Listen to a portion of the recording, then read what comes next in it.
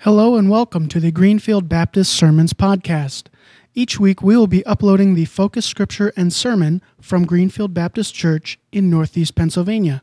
Thank you for joining us and enjoy. Lord God, thank you for this morning. Thank you for a beautiful sunshine, crisp and clear morning. For the opportunity to gather together in your house.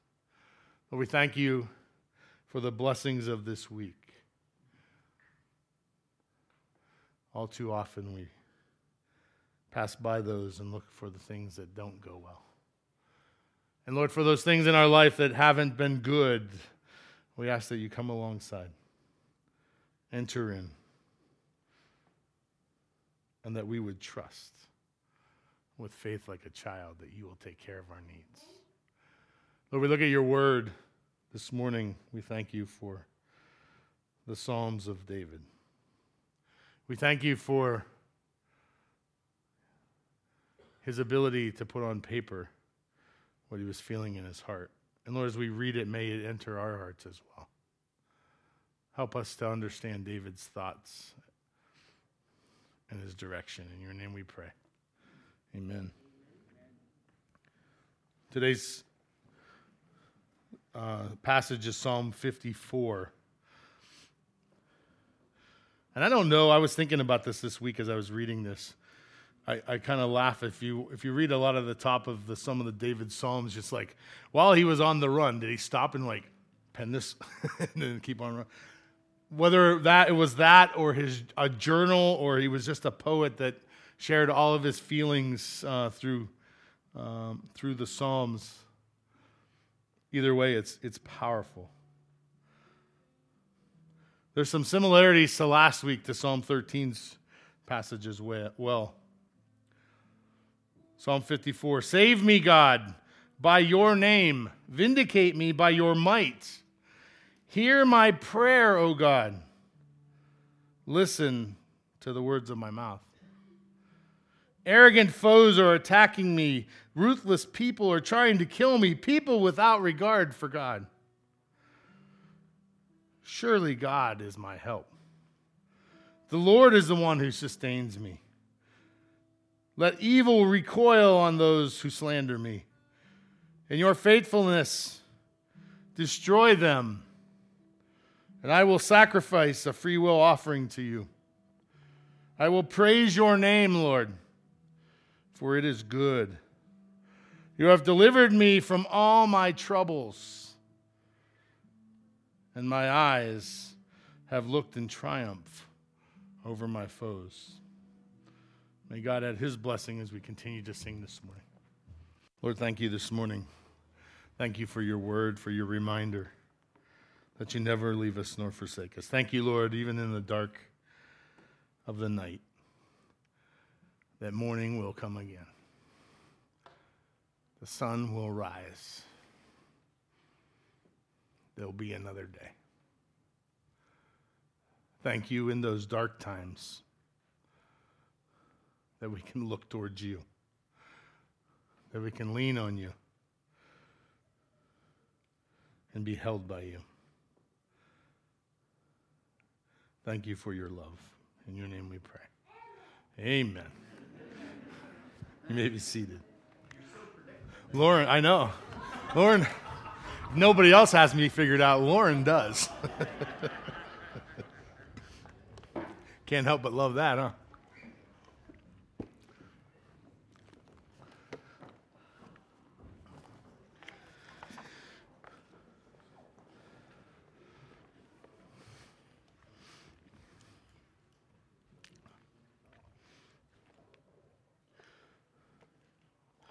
Have you ever been in a place so dark, so cold, so broken,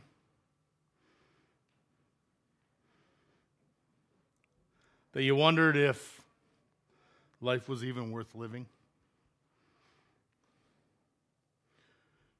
Have you ever been in a spot that there felt like there was no hope?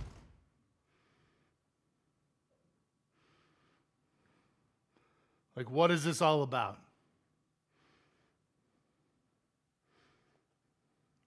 you ever been that spot of despair? Where the difference between living and dying isn't very far apart.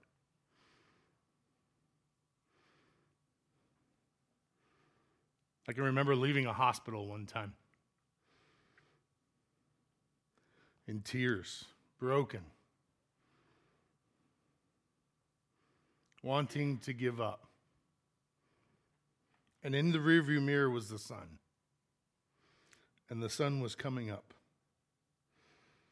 And in that moment of utter despair, in that moment of utter hopelessness, in that moment that I just felt like giving up, I couldn't help but see the sun rising in the rearview mirror. There was still hope to be had.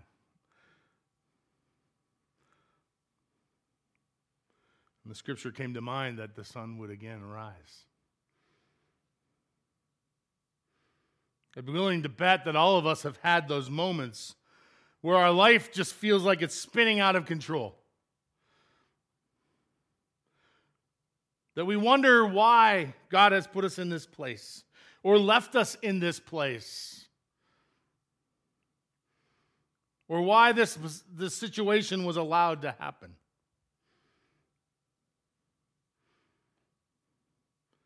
We hold our hands in our head, or our head in our hands, the other way around. Wondering how we'll take the next step. For some, it's the loss of a loved one. That feeling of emptiness and that overwhelming sense that everything in the world is wrong.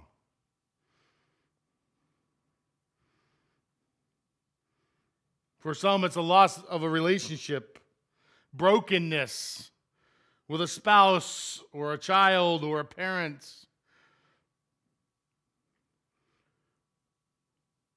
Or a situation at our job that is so overwhelming we no longer can handle.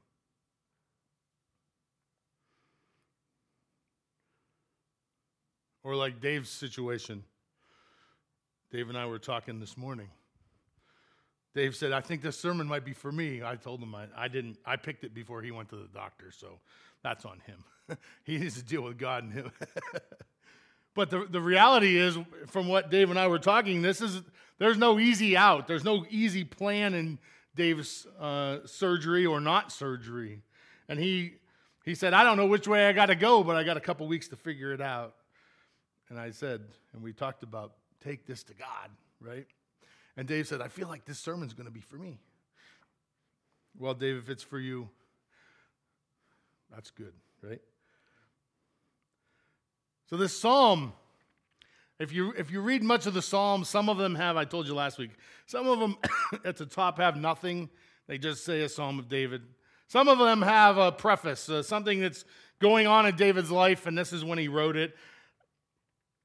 I want to give you a little bit of backstory, a little understanding of what's going on in David's life when he writes this, because I think it makes a difference in the way we see how he writes what he writes.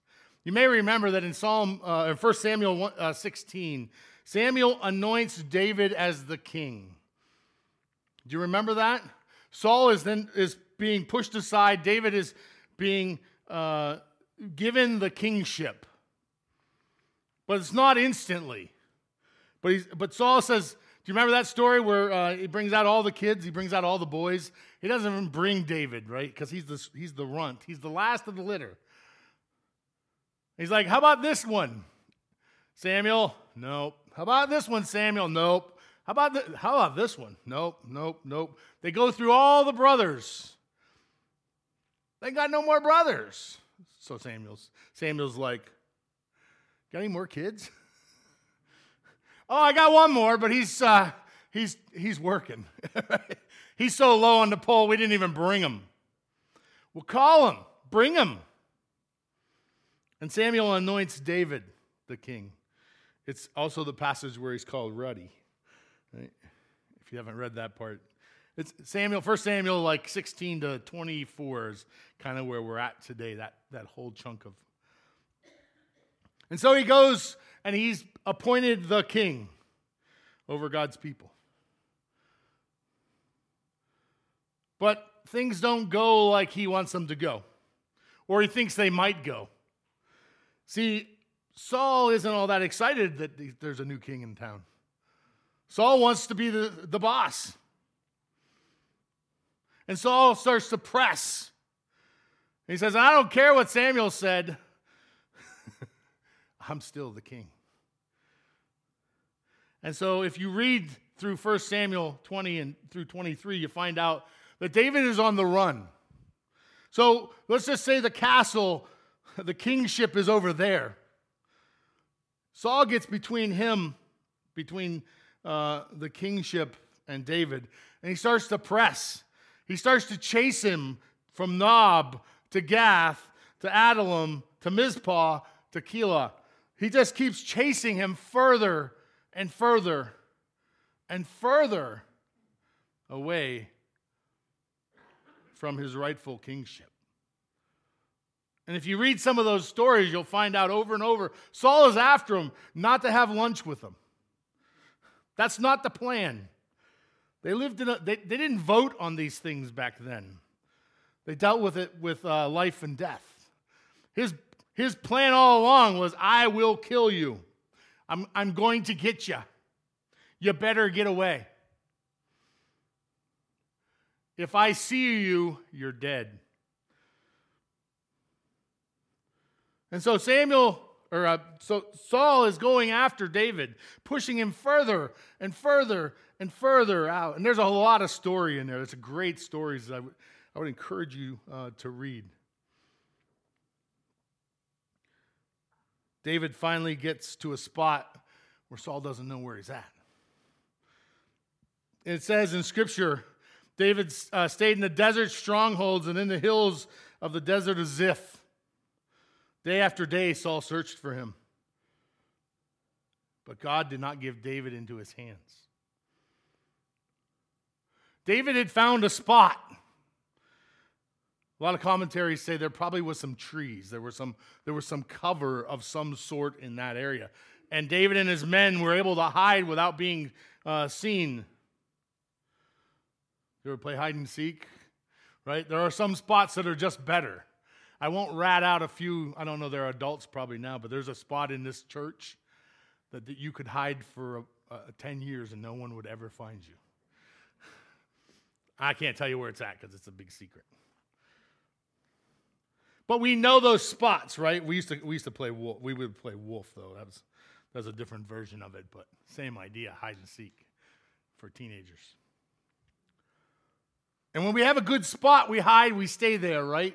And so if you read the Scripture, you see that David is there and he's kind of hanging out. He's I think I'm going to stay here because it's safe.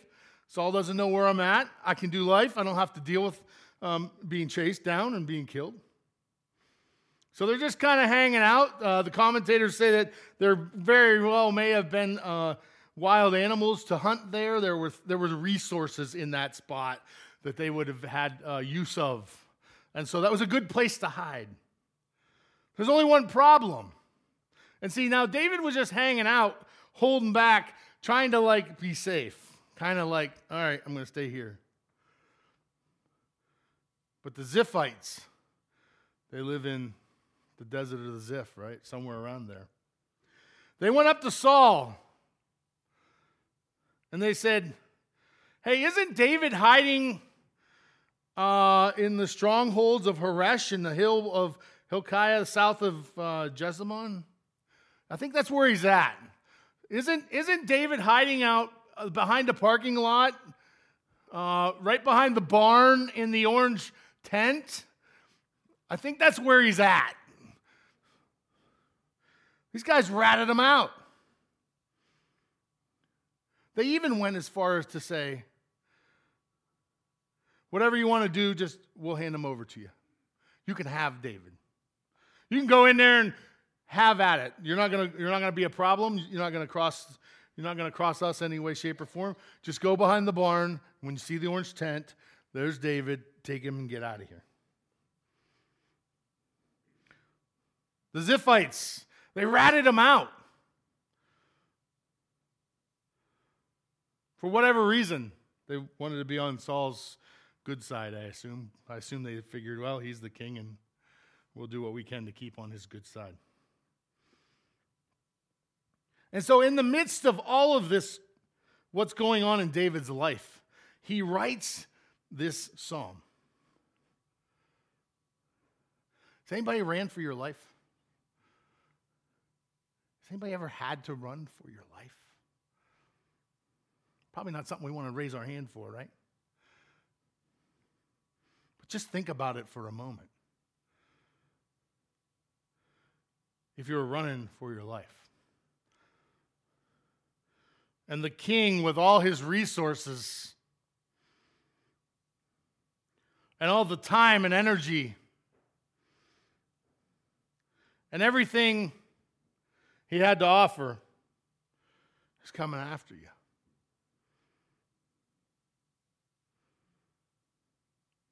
It's not going to be a good day.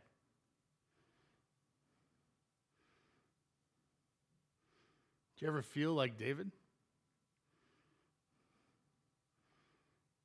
Do you ever feel like life has gotten so overwhelming, so big, so massive, that I don't even know how to respond?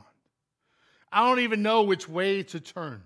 I'm not sure which step to take to get out of this pit. Let me ask you, how do you respond in those situations?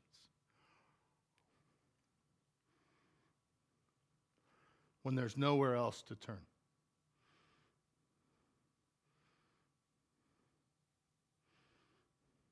Challenging. Well, today's sermon is going to be in some a repeat of last week, not because I stole my notes from last week, but because David responds in much a similar way as he did last week. He responds in a similar way, and I think there's a pattern that we need to understand in our own life. And so it's not a repeat. It's not a repeat anyway, but it's not a repeat for repeat's sake. It's a repeat so that we can take home the peace that we need. First thing he says is to God, he says, save me, God, by your name. Vindicate me by your strength. Crawl out to God. All too often, I think we talk about talking to God. We tell people to pray for us and talk to God for us. We share where we're at, but never actually take it to God ourselves. It says, save me, God, by your name. Vindicate me by your strength. Let me challenge you to verbalize the struggles in your life by saying them out loud to God. I'm not asking you to come up front and to share them, but what I'm saying is in your prayer time, in the car by yourself time, in your basement by yourself time, wherever that is, verbally express to God your real feelings. I think all too often, and it's the piece in the Psalms that I love the most, all too often we feel like God doesn't have time for my problems. God doesn't have time to listen to my junk. There are people who are in a whole lot worse position this morning than me.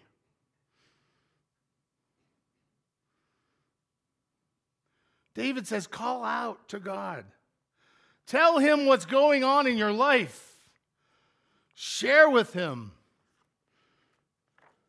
your real feelings. If you're a journaler, journal them. And I dare you to read them out loud. I dare you. It sounds so simple, right? It's like, well, that's the simplest thing ever. Trust me. Try it. If you want God to hear you and you want to get that out and you want to share your real feelings, then express them openly. Cry out to God. Some of the most powerful prayer experiences have been in those moments, and I remember them, those moments of utter despair. There was no pomp, there was no circumstance, there was no donuts and coffee afterwards. It wasn't breakfast time. It was, we got a serious issue. Meet me at the church at whatever time. And let's go to the altar and pray. Let's cry out to God and ask Him to work in our life, to work in this situation. When my wife was sick, I went to the church we used to go to. I will never forget that day. We got our hands and knees. 3 or 4 men, just a couple men. I think 1 or 2 of the guys I remember. There's probably 1 or 2 I don't remember even. It was a matter of just getting on our hands and knees and crying out to God. Asking God to work in a situation that we no longer had we had no ability to change. And I can remember saying about 2 words, and then my voice started to crack. And when my voice cracked, I stopped. You know how that works, right? I don't want to say, there's going to be, if I say any more, there's going to be tears. And in the process of that opportunity to call out to God, not only cracked, I started to sob.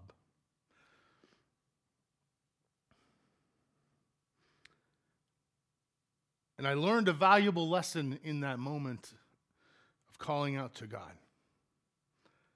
That although I couldn't fix anything, He could. It started a habit that I did for about a year. And I'll dare you to try it. Take Psalm 40. And pray that psalm in the midst of the darkest, hardest moments of your life. Here's how it starts. I waited patiently for the Lord. He inclined and heard my cry. He lifted me out of the mud and mire and set my feet upon a stone, so that many will know and hear that He is God. Now that's a little bit of my paraphrase, but that's the way I see it. That's the way I learned it. Take that psalm. Call out to God. Point it towards prayer.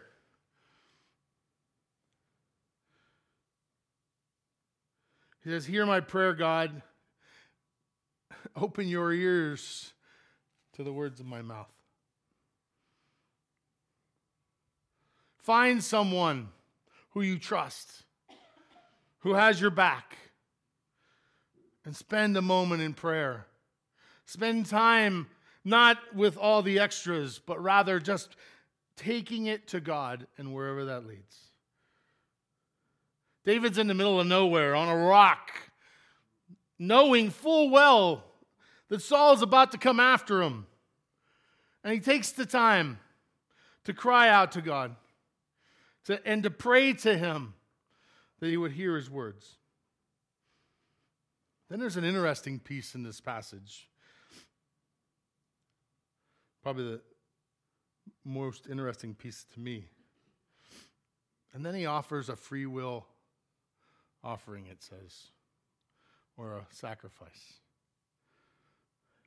In his moment of struggle, in his moment of trial, in his moment of despair, he makes a choice. In the moment that he's struggling the most, he makes a choice that's opposite what you might think he would make. He gives a free will offering. He gives something away. This is not an offering for a sin that he had done and was asking repentance for, but rather this was, thank you, Lord, for being my God. Thank you for delivering me from my troubles. Thank you for giving me triumph over my foes. As he's out looking over the hill, waiting for someone to come get him. Wonder how often, when we're in the darkest times of our life, we're more than willing to give God his due. I would say that normally we're doing the opposite, right? When we're in our depths of despair, when we're struggling the most, we're not given to God, we're taken from God. We're like, God, you need to hear me. See, because for us, we don't know what right from wrong is. We're not good as humans in understanding how God works. There's a scripture in Proverbs that talks about there's a way that seems right to man. There's a way that seems right to us. We think we have it figured out. And guess where it leads? The scripture says it leads to death.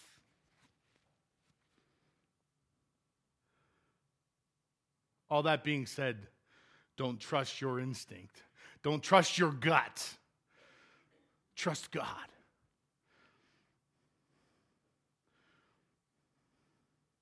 If you're afraid of where God is working in your life, let go of it and let him see. Let's see what he can do with it. If you're afraid of your finances and how you'll ever make it, I dare you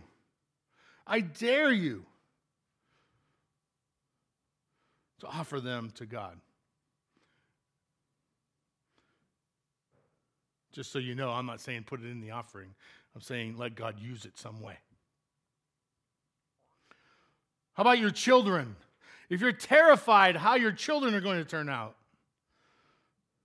will they be good? Will they be good humans? Will they be good people? Will they follow God? Will they do the things that I'm going to teach them? Do what Hannah did in the Old Testament. Give them to God.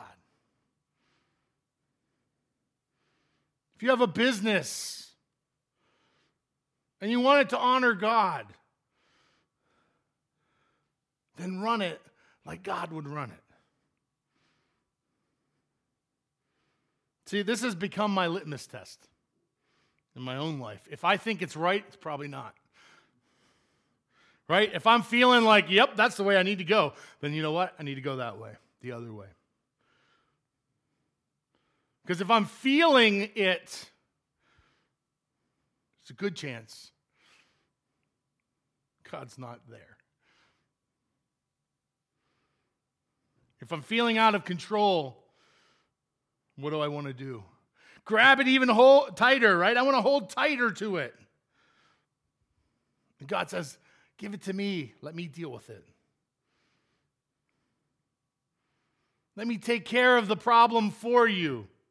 The silliest part of this whole thing is that when we watch him do that, right? We step out in faith and we watch God work and we're like, holy cow, that really worked. That's pretty cool. But I don't want to try it again. I mean, that's probably I just won the lottery this time, right? I won the God lottery and he showed up and he fixed it and now. There's one thing about David's life, and David has some issues in Scripture, and I appreciate it, but I really do connect to David, and that he put it all out there. Sometimes he put it all out there and messed it up. But he put it all out there. He cried out to God when he needed him to work in his life. He also understood that God was the only person, the only place he could go. He might have been strong and powerful and could have easily allowed his ego to get in the way, right? David, you killed your 10,000.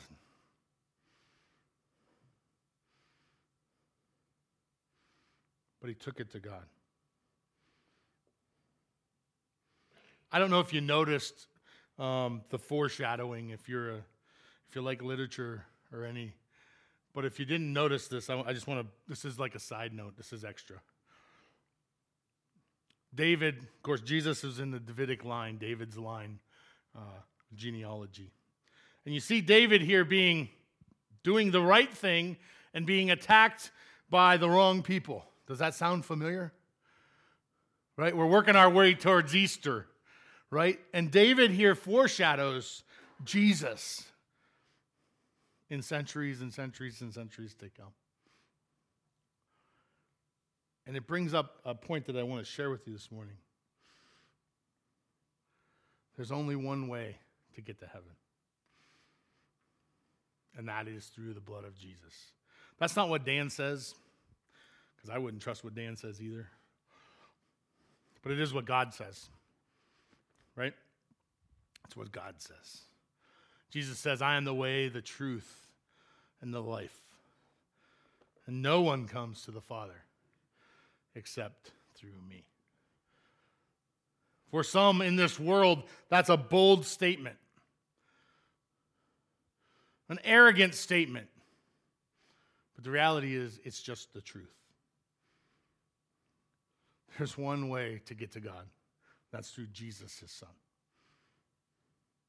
I want to end this morning with a little bit different twist. Rather than a prayer, I want to end with a song. It's on the video, so don't stress. The song may sound a bit familiar this morning. And I got to ask myself, when I thought about this song and about this sermon, I said, if David was here in 2022, don't let me forget, Connie, that he might have wrote a psalm similar to this song.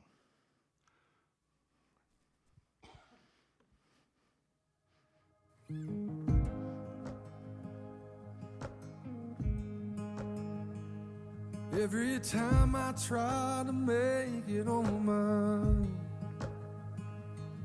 every time I try to stand and start to fall, and all those lonely roads that I've traveled on, there was Jesus.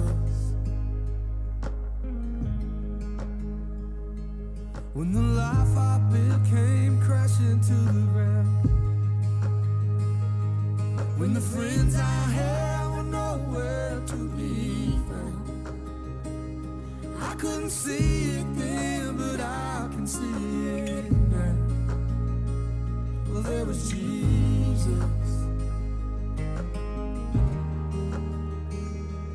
In the way, in the searching, in the healing, in the hurting, like a blessing buried in the broken pieces.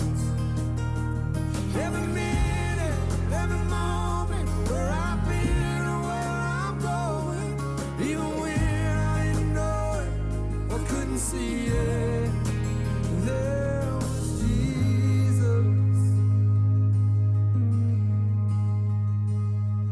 For this man who needs amazing kind of forgiveness and a price I couldn't pay. Perfect, so I thank God every day. Well, there was Jesus. There was Jesus.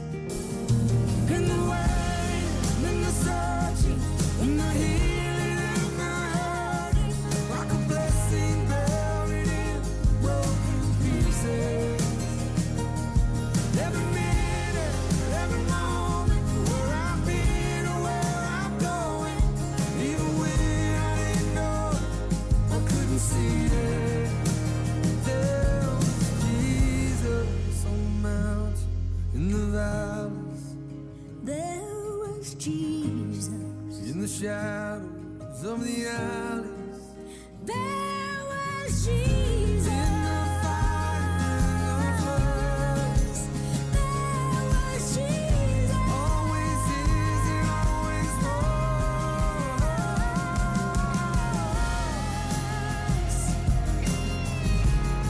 No, I never walk alone. You were always there.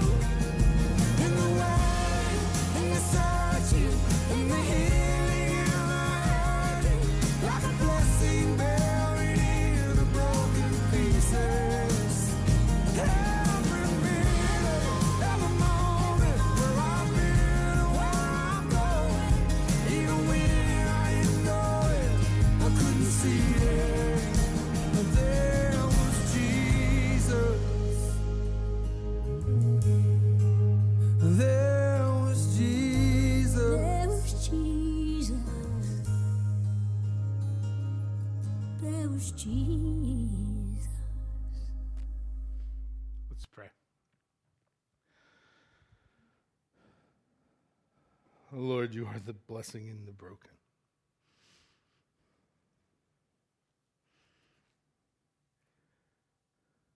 We thank you for that blessing. Lord, as broken people, we come to you, knowing full well that you are there. You're the only constant in the battle.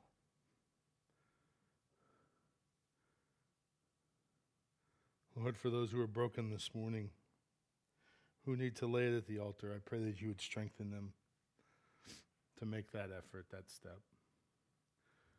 Thank you for the blood of Jesus that covers our sin. In your name we pray. Amen.